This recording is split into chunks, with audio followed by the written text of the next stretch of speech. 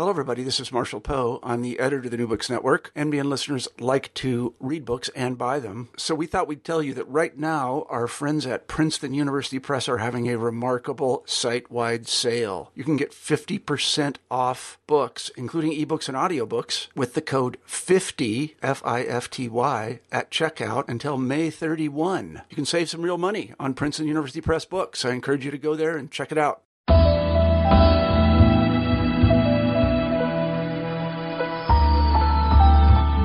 Hello, everyone, and welcome to the New Books in Public Policy podcast.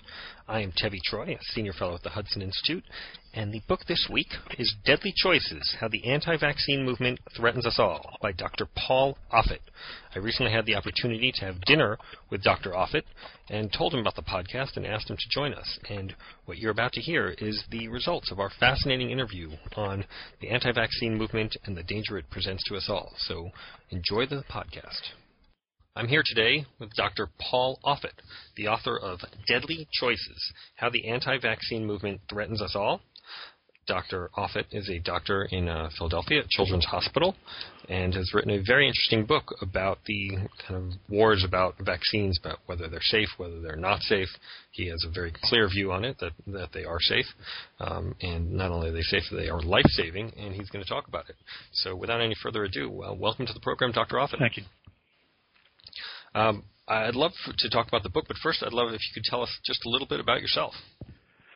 I was born and raised in Baltimore, Maryland. My father was a shirt manufacturer. My mother worked at home.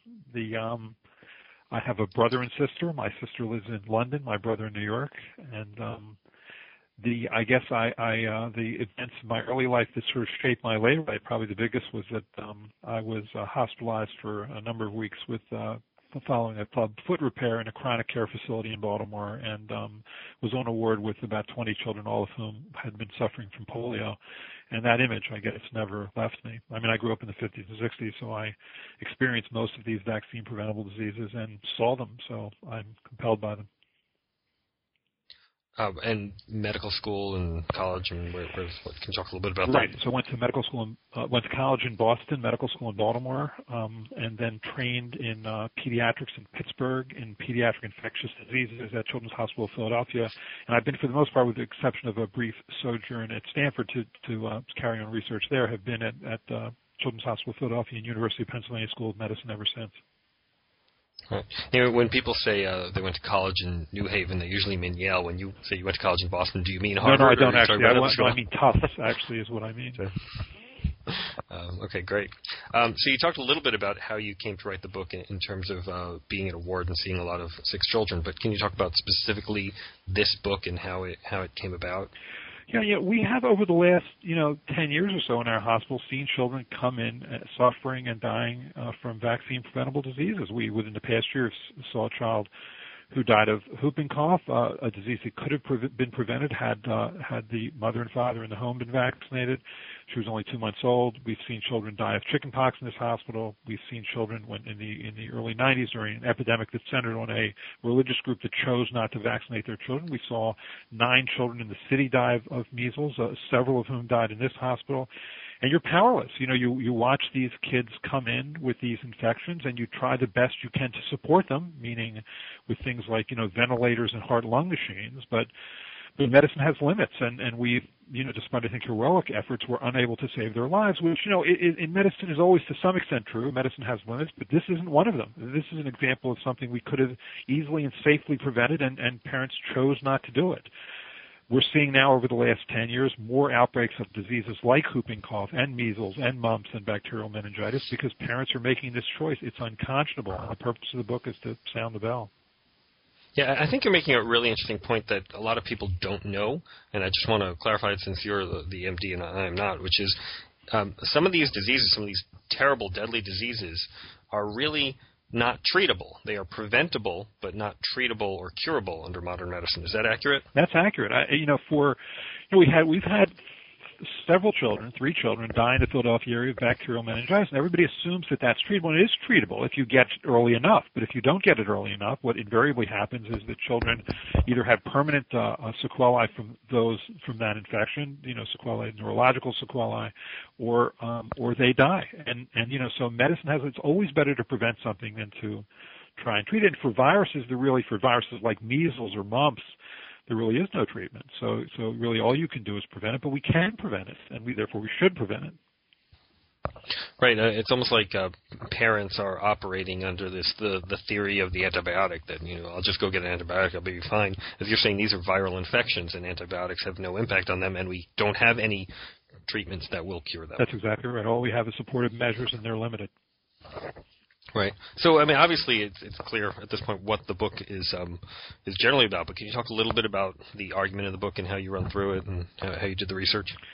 Yeah, it's sort of actually going back to sort of the 1800s in England, where the first anti-vaccine movement was born. And I guess that if there's anything that surprised me in the book, it's that there's really nothing new in it, in the sense that this has all happened before, which is, there was in the Edward Jenner made the first vaccine. It prevented smallpox. He did it in the late 1700s. By the early 1800s, there were cartoons and newspapers clearly showing that people were scared of the vaccine. They were scared that the vaccine was going to turn them into cows, and because it was derived from a cowpox virus. And when I first started looking into this, I thought maybe it was just these cartoons were an expression of the fear of the source or purity of the vaccine. But in fact, people really were scared of that vaccines were going to turn them into cows. They complained that their children were lowing and browsing in the field, that they were chewing their food more slowly, i.e. developing these more bovine characteristics, which, seems silly on its face today, although I would argue it's no more biologically sound than the notion that vaccines cause autism. It's just that when we make these cases today, sounds much more scientific.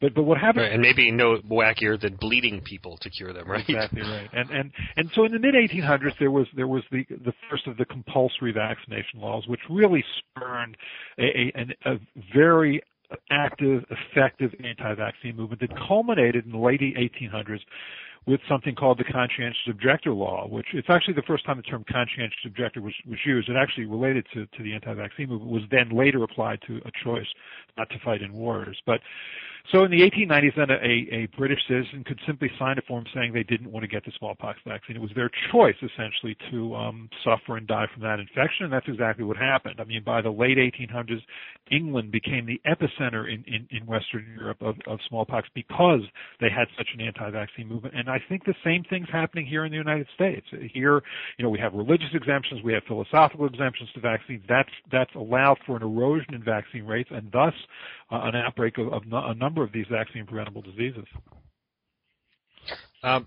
So what have you found thus far has been the reaction to the book? It's been very positive. I think certainly scientists and clonicians appreciate that a warning bell has been sounded by the book, and a lot of parents also email me and appreciate the book. So I think it was time that somebody sort of took a very firm stand on the fact that this isn't okay. We're as Americans, I think one of our many strengths is we're extremely open-minded to a variety of attitudes and beliefs, and I think that's great. But what's happened here is, the notion of whether or not vaccines are of value is not a belief system. It's a notion, and it's like any more than the theory of evolution is a belief system, or the theory of gravity, or the germ theory. These aren't belief systems. I mean, there's tremendous mountain of science that supports, the notion that gravity is real, that evolution is real, that the germ theory is not a theory, but in fact specific germs do cause specific disease. That's true here too. Vaccines sit on a mountain of evidence of safety and efficacy. When they're brought into society, it lessens the infections. When they're taken out of society, you see the infections come back. This has happened over and over again. It's not when people say I believe in vaccines or I don't believe in vaccines, you just shudder. It's because it has nothing to do with belief. One thing I found really interesting on that point in your book is that there have been real problems with vaccines in the past. The Cutter incident, for example, where there was a problematic polio vaccine, and that has not led to this massive fear. But the fake problems, the autism, the things that really are not linked to vaccines have led to the fear. Can you talk a little bit about that? I think describe the two incidents? Yeah, I think it's reflective of the time. So there was actually in the late 1940s, there was the yellow fever vaccine given to the American military that was stabilized, if you will, with human serum at a time when we didn't really understand hepatitis viruses or how they were transmitted. And as a consequence, several of the donors of their serum for that vaccine had hepatitis B. And so inadvertently, 330,000, or unknowingly, 330,000 American servicemen were inoculated with a vaccine that contained live hepatitis B virus, and 65 died from that, didn't create an anti-vaccine movement.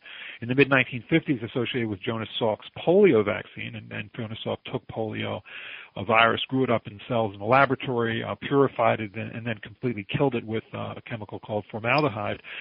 One of the companies that made that vaccine, when licensed in 1955, made it badly, and as a consequence, about 120,000 children were inoculated with live, fully virulent polio virus. I mean, when that company, Cutter Laboratories of Berkeley, California, failed to adequately inactivate the vaccine, and that caused tens of thousands of cases of something called abortive polio, meaning short-lived polio. It caused 200 children to be permanently and severely paralyzed, and it caused 10 children to die. I argue it's probably one of the worst biological disasters in this world's history, and yet it didn't give rise to an anti-vaccine movement because at the time in the 1950s or 40s, people believed that pharmaceutical companies were trying to get it right, that the doctors and that worked with those companies were trying to get it right, that the regulatory agencies were trying to get it right, that that this was all a process of evolution, which was true.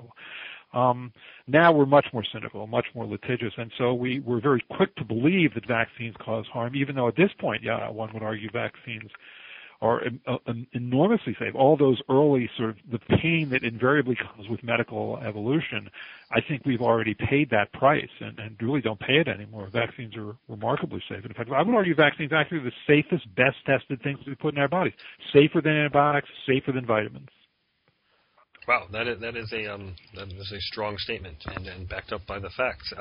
You mentioned Jonas Salk. We talked about the polio vaccine. When you and I fortuitously had dinner a few weeks ago, we talked a little about Salk and his rival Albert Sabin and how there was a lot of tension between them. Can you talk a little bit about that? Yes, they both had dramatically different ideas as to how to make a vaccine. Salk believed that you could take a polio virus and completely inactivate it, kill it, and that you could induce a long-term immunity by doing that. Nobody else really thought that at the time. They thought the only two ways in which you could get long-term immunity to polio, which was either to suffer natural infection or to be inoculated with a vaccine similar to what Albert Sabin made, which was a live, weakened form of the virus.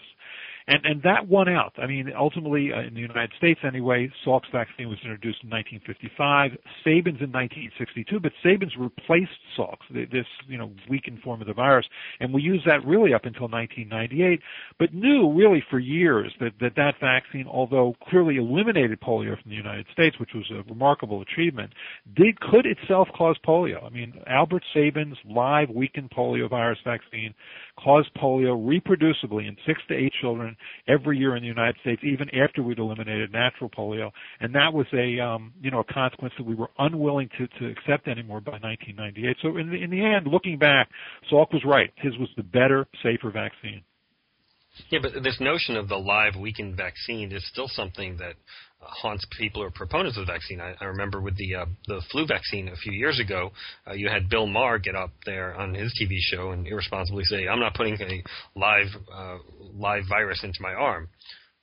And that was inaccurate regarding that particular shot, but a lot of people hear his show. Right, Bill Maher should stick to comedy and probably not give healthcare advice. I mean, so there's two flu vaccines. One of them is a killed virus that's given as a shot. The second one is a live weakened virus that's given as a nasal spray. I should point out that the only vaccine virus, live weakened vaccine virus, that ever showed the ability to revert back to a virus that could cause disease, as was true with Albert Sabin's polio vaccine. No other vaccine does that. I mean, measles, mumps, German measles, chickenpox, the live attenuated nasal spray, flu vaccine, none of those have the capacity to cause full-fledged disease as that oral polio vaccine did. So they shouldn't all be lumped together. Maher gave bad advice, really bad advice. I mean, we know that in April 2009, a novel form of flu virus called, H1N1 2009 came in. It infected 47 million Americans. It caused about 250,000 to be hospitalized. It caused 12,000 to die, 1,100 of whom were children.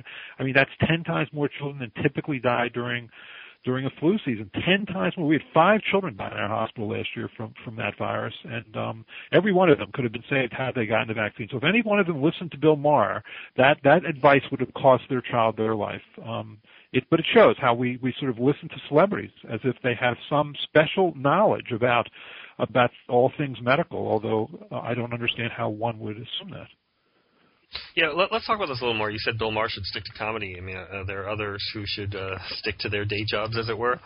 Sure. I mean, Jenny McCarthy is a mother of a child with autism who believes that her child's autism was caused by vaccines, and it clearly wasn't. I mean, we now know from study after study after study that vaccines don't cause autism, but she's done a lot of harm. And it's ironic actually. I mean, she's a woman who clearly loves her son and wants to do well by him, and I think by extension wants to help other children with autism, and what she proceeds to do is a tremendous amount of harm towards children with autism by scaring parents of children with autism so that when they have their next child, or when they have that child, they choose not to vaccinate them, putting them at unnecessary risk. I mean, it doesn't, not vaccinating doesn't lessen your risk of autism. It only increases your risk of getting vaccine-preventable diseases, which are starting to come back. So she's done a lot of harm to children in the United States. I mean, in her defense, I think she does it in the name of trying to do good, but she does the opposite. And because she's the mother of a child with autism doesn't make her an autism expert. It makes her an expert on her child, any more than someone who's a mother of a child with diabetes knows everything there is to know about the cutting-edge diabetes research. I mean, that's why you should go to the experts for these sort of things. One quick story. I remember watching Larry King Live, and Jenny McCarthy was on, and Holly Robinson Peete, who's the wife of Rodney Peete and herself an actress, and then a non-celebrity mother were on that show. And Larry King looked at Jenny McCarthy and said, "What do you think causes autism?" Looks at Holly Robinson Peete and says, "What do you think causes autism?" And looks at the non-celebrity mother and asks her, and you're thinking, why don't you get an autism expert on the show? And ask them, somebody who does this for a living, that is involved in the research and the studies. Get those people. There's plenty of them. Why don't you get them on the show? Perhaps they're not as attractive as Ms. Peete and Ms. McCarthy, is one guess. I think you actually were quite generous to Ms. McCarthy, a generosity that I'd say she has probably not reciprocated, right? I mean, haven't you been subject to a lot of criticism and assaults by people who are on her side of the argument? Yes, I think that that's, I guess, to be anticipated in the sense that the movement, the notion that vaccines cause autism is wrong. So you've tried to build a movement then that is not built on science. So if you don't have the science on your side, then you have to go to Plan B, which I guess there's an old legal aphorism that when the law's on your side, argue the law. When the science is on your side, argue the science. When neither's on your side, attack the witness. So that's where they're at. I mean, they basically.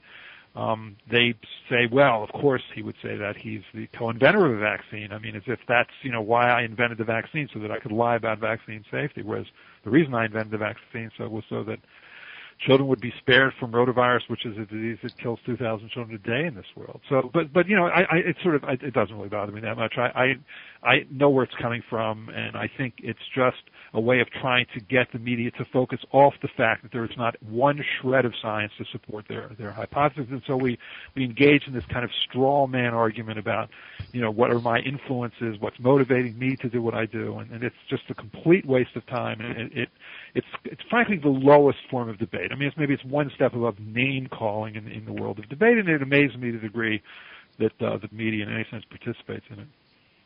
No, there actually has been some name calling, right, towards you. So they have gotten to the lowest form as well. Right, exactly. But again, I think you're being quite generous towards your critics. One story and picture that really jumped out at me in the book was this picture of the Raggedy Ann doll, this sort of famous and iconic doll that you say was created as a result of somebody who had a bad reaction to a vaccine. Can you talk about that story? Yeah, actually, in Art Allen's book, Vaccine, is where I first read that. So he's the one that alerted me to that association. But surprised me. There was a cartoonist in New York City in the early 1900s whose name was Johnny Gruelle, and he had a daughter, Marcella, who died of what sounded like, from the death certificate, according to Art Allen in his book Vaccine, what sounded like a congenital heart defect. But the father didn't see it that way. The father knew the child had recently received a smallpox vaccine, and he believed that his daughter Marcella had died because of that vaccine, and created this doll, which we now call Raggedy Ann, in her honor. So So that doll, Raggedy Ann, served as an icon for the anti-vaccine movement. In fact, probably one of the principal spokespersons for the anti-vaccine movement, a woman named Barbara Loe Fisher, who had something called the National Vaccine Information Center, which I think is more accurately called the National Vaccine Misinformation Center. If you go into her office, she's got a picture of Raggedy Ann above her, right on her wall. I'll never look at the doll the same way again. Is your side of the argument on the move, would you say? I mean, you've got Andrew Wakefield was just recently discredited in a very public way. Seth Mnookin's book, The Panic Virus, is out. Your book is out. Last week we interviewed Bob Goldberg on the podcast with his book, Tabloid Medicine, which has a section on your side of the vaccine argument. And I say your side as if they're completely equivalent. Obviously, you're saying that they're not. But do you think you guys are on the move? Oh yeah, definitely. I mean, if you look over the last 10 years, the media, mainstream media, has completely turned around on this story. I mean, the New York Times Sunday Magazine had a piece called "The Not So Crackpot Vaccine Autism Theory." They would never carry a piece like that today. I mean, it's similarly, the Los Angeles Times had a writer, Myron Levin, who constantly trumpeted the notion that vaccines cause autism. And now you have a guy named Ron Lynn who talks about pertussis or whooping cough outbreaks in California and how awful it is that people aren't getting vaccinated because of this choice. So the media has turned around. Even entertainment television largely doesn't do this kind of story anymore. The Met Odds on the Dr. Oz show did one within the last few weeks, but for the most part, even that's gone. I mean, Oprah doesn't do this show and this kind of show anymore. Larry King doesn't do this kind of show anymore. I think even Jenny McCarthy started to back away from this story. So, but that said, I think there's been a tremendous amount of damage that was done by what's happened over the last 10 decades, such that now it's estimated that about 4 out of every 10 parents are choosing to delay or withhold one or more vaccines, and so that's been the fallout. Yeah, that fallout is really serious and quite frightening. But one of the things you mentioned is Dr. Oz. And, Jenny McCarthy, okay, you say she's just a celebrity, she doesn't know anything, but Dr. Oz is an MD. I mean, can you talk about his what he's been saying on it and his impact on the debate?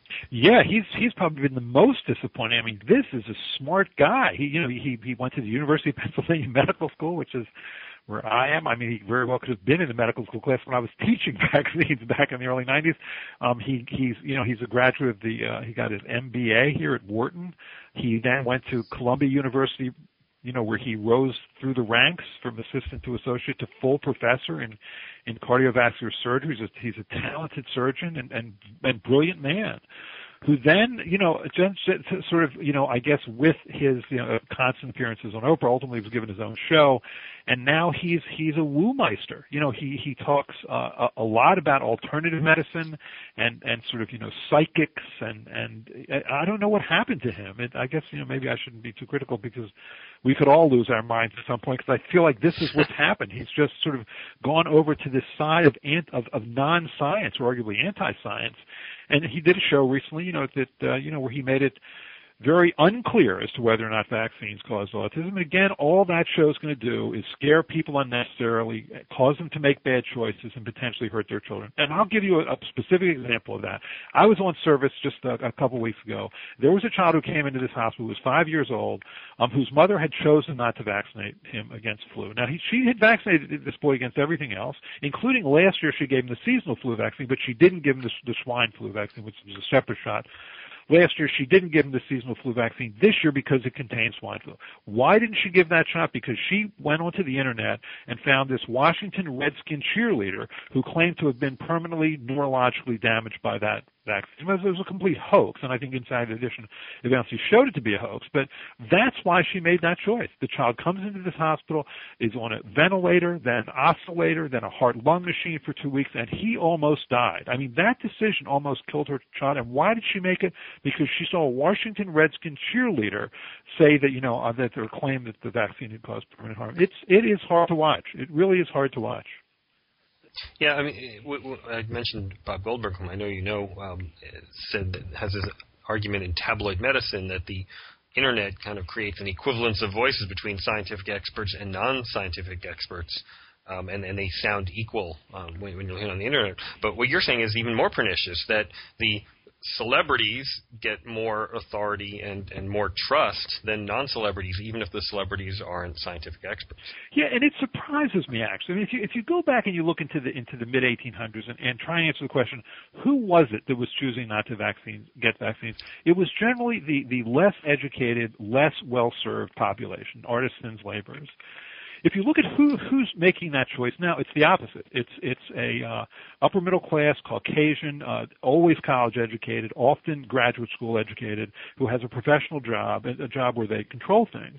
You would think that in that constant battle that we have between our fear and our reason, that these would be the people who most likely would allow their reason to conquer their fear, and that when they go on the internet and they look at these various sites, would be more apt to figure out which ones are science-based and accurate, and which ones are fear-mongering. But that's not true. Frankly, I think it's easy enough to distinguish these two sides. The ones that are accurate are the ones that don't advertise treatments for autism or, cures for ways that you can prolong your life or enhance your memory or whatever it is. I mean, it's the ones that are not advertising products. It's pretty simple to me, but apparently not, and that's surprising to me. Yeah, didn't Jenny McCarthy claim that she cured her son's autism, which is not scientifically possible at this point? Right. It's unclear what Jenny McCarthy's story is. It's not clear he actually has autism. There's this sort of Landau. Well, then it's easy to cure. It's this so-called, I think, Landau-Kleffler syndrome is what people are supposing. But I don't know her son's history. I haven't seen his record or anything, so I can't really comment. But I think it's and it should be noted actually that mild forms of autism or autism spectrum disorder are diagnosed often in the 2 to 5 year old, where the child ends up being pretty much fine. I mean, I have had a personal experience where I can tell you that was true, that it's often overdiagnosed, and then the child ends up being just fine. So I mean, it's not. Someone who is truly on, has moderate to severe autism, those it's not. They're not going to be Jenny McCarthy's child. Yeah, I mean, you mentioned overdiagnosis. Isn't that one of the theories for why there's been an increase in autism? It's not necessarily. I mean, it's not because of vaccine problems, but because of increased diagnosis, and not through nefarious reasons, but just more knowledge of the disease and what it does. Right. So the question is there quote unquote an epidemic? I think. Certainly in the of autism. Of autism. I mean, clearly in the mid-1990s, the so-called Diagnostic Statistical Manual that developmentalists and neurologists and psychiatrists used to make the diagnoses, what used to be called autism became autism spectrum disorder. So much more subtle forms of language or speech or communication or behavior were included in that spectrum. Someone who would not have been called that before. Clearly, there's increased awareness. There's financial. Motivation really to make that diagnosis, and that when the clinician makes it, it does qualify you for services you wouldn't get otherwise. So there's a lot of reasons that we have an increase in the incidence. There may be a real increase. That is possible. I mean, but obviously vaccines aren't the reason. Yeah, I think Seth Mnookin says that even accounting for the expanded diagnosis and the expanded spectrum, there has been an increase, but it is not the vaccines that's the reason, but it's unclear what the reason is. And he makes the argument, which is interesting, that perhaps we should have spent money on tests and studies that have determined what the real reason for the increase in autism is, rather than wasting all this money on vaccine studies that over and over again prove the same point, that they're safe. Well, I think the good news is I completely agree with Seth on that. I think the good news is there are groups like the Simon Foundation, Autism Science Foundation, and NIH, which funds the groups that are interested in looking at, what are the genes that are more likely to be associated or found in children with autism spectrum disorder, what proteins of those genes make, when do they make them, are there therapies that could intervene early on. And actually, there's a tremendous amount of interesting research on this. You just never hear about it because I think the anti-vaccine people have taken this autism story hostage, much to the detriment of children with autism. Yeah, now, it seems to me that there is an entity that should be fighting this, a government entity that, and it's the CDC, the Centers for Disease Control. Can you talk about their efforts? And I know you and I both think that they've not been as effective as they should be. Yeah, I think they could be braver in this. I mean, certainly, if you talk to people who are involved in education at the CDC. They very much care and are trying to do the right thing, but they do get money from Congress, and I think they are to some extent aware of that and don't want to make a statement that would be considered too strong. So they end up coming in the interest, I think, of trying to be open-minded. They end up not coming down as firmly as they should on the fact that clearly there's not a shred of evidence that supports this and this notion that vaccines cause autism. They could be braver. I think the American Academy of Pediatrics could be braver too. I think it ends up leaving it to sort of individuals to do this, and I think that's puts those individuals in a tougher spot. You say the American Academy of Pediatrics could be braver. I assume you are a member of that academy. Are there things that can be done within the organization to increase their boldness on the subject? Yeah, sure. I mean, I think they formed something called the Immunization Alliance, which was an attempt to try and get a strong, clear voice out there. But, it's as invariably true when you have sort of a large committee. Everybody has to agree to the language, and it ends up getting much more watered down. And frankly, I think in some ways it is better for an individual like Seth Mnookin or me or whomever to stand up, because it can be a single, strong, clearer voice than when it comes out of the group. Right. Now, Mnookin's a journalist and Goldberg's a journalist, but you're the number one MD on this, arguing for the safety of vaccines. Who are some of do you have other colleagues who are kind of fighting this fight, or are you the lightning rod and sole advocate here? No, I think there are other people that stand up. I think I tend to be the biggest lightning rod. I mean, because I think in many ways, for the anti-vaccine person, I'm the perfect storm in the sense that, or at least I represent their conspiracy theory, which is that, that it's just a big conspiracy to hide the truth, that, the pharmaceutical companies, the medical establishment, the government are all in conspiracy to hide the truth.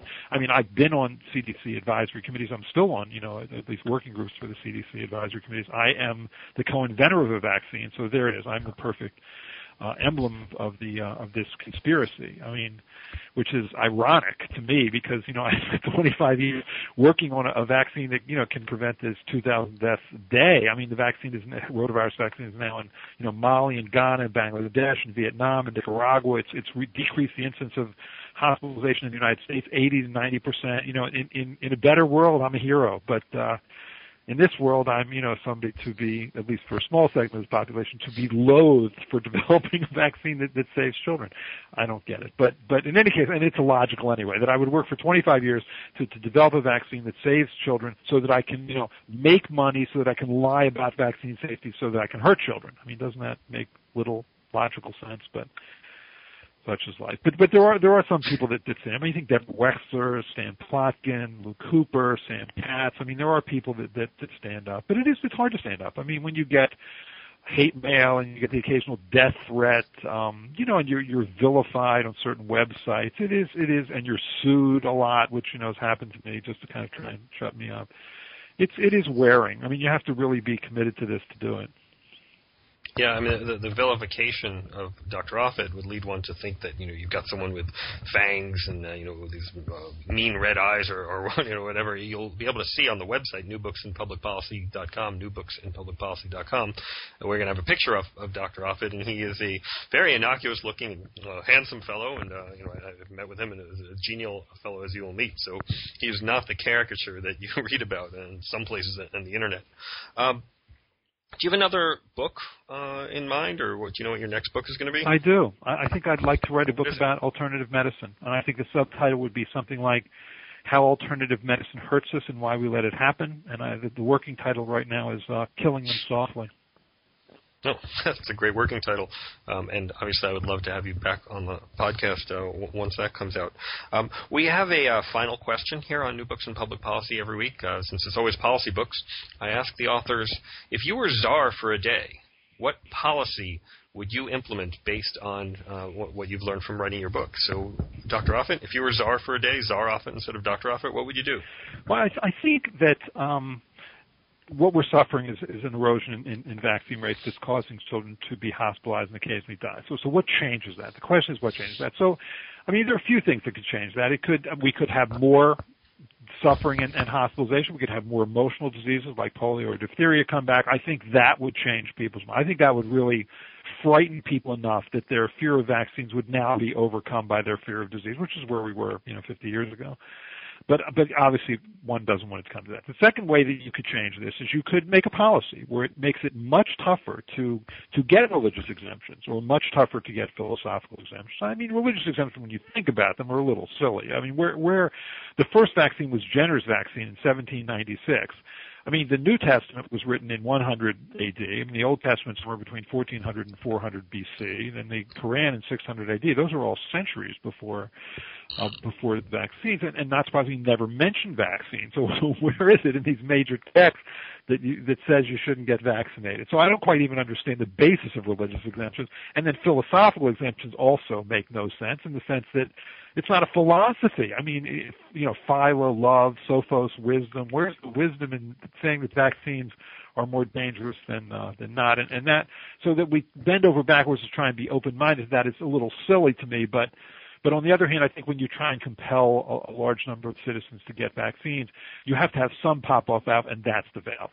In a better world, what I'd love to see happen is I'd love to see us see ourselves as a whole, which is what we are. I mean, I remember sitting next to a child in the 9th grade who had leukemia, and he eventually died in my class in high school in Baltimore. And I could no more imagine sitting next to him, being unvaccinated, knowing that I was putting him at risk of vaccine-preventable diseases, than the man in the moon. I can't see how one could do that. And there are 500,000 people in the United States who can't be vaccinated. I mean, who depend on those around them to be protected. Otherwise, they're the ones who are most likely to suffer and die. And I know we have this in us, this feeling to our fellow man. I think people that ran toward the shots in Tucson, or that ran toward those collapsing buildings in New York in the World Trade Center, they had an instinct to their fellow man, and I know it's in us. I mean, when the World Trade Center buildings collapsed, I mean, we all hugged each other and looked at each other as one. We were united in our grief because we all suffered that. And I think we're all suffering this. I just wish there was some way that we could find the best way to appeal to that instinct. So maybe there's a policy in there somewhere where we, sort of the Good Samaritan policy or something that helps us to realize that. I don't know. Cool. That's a very thoughtful answer, and I appreciate you putting in the time to think of the answer, to putting the time in the podcast, and for writing the book. So thank you very much, and we look forward to having you on with your next book as well. Thank you, Toby. I appreciate it. You've just been listening to an interview with Dr. Paul Offit, the author of Deadly Choices. Join us next week on New Books in Public Policy with another author that is relevant to the public policy debates of today. I'm Tevi Troy, your host, and I look forward to having you join us again at New Books in Public Policy. Thank you.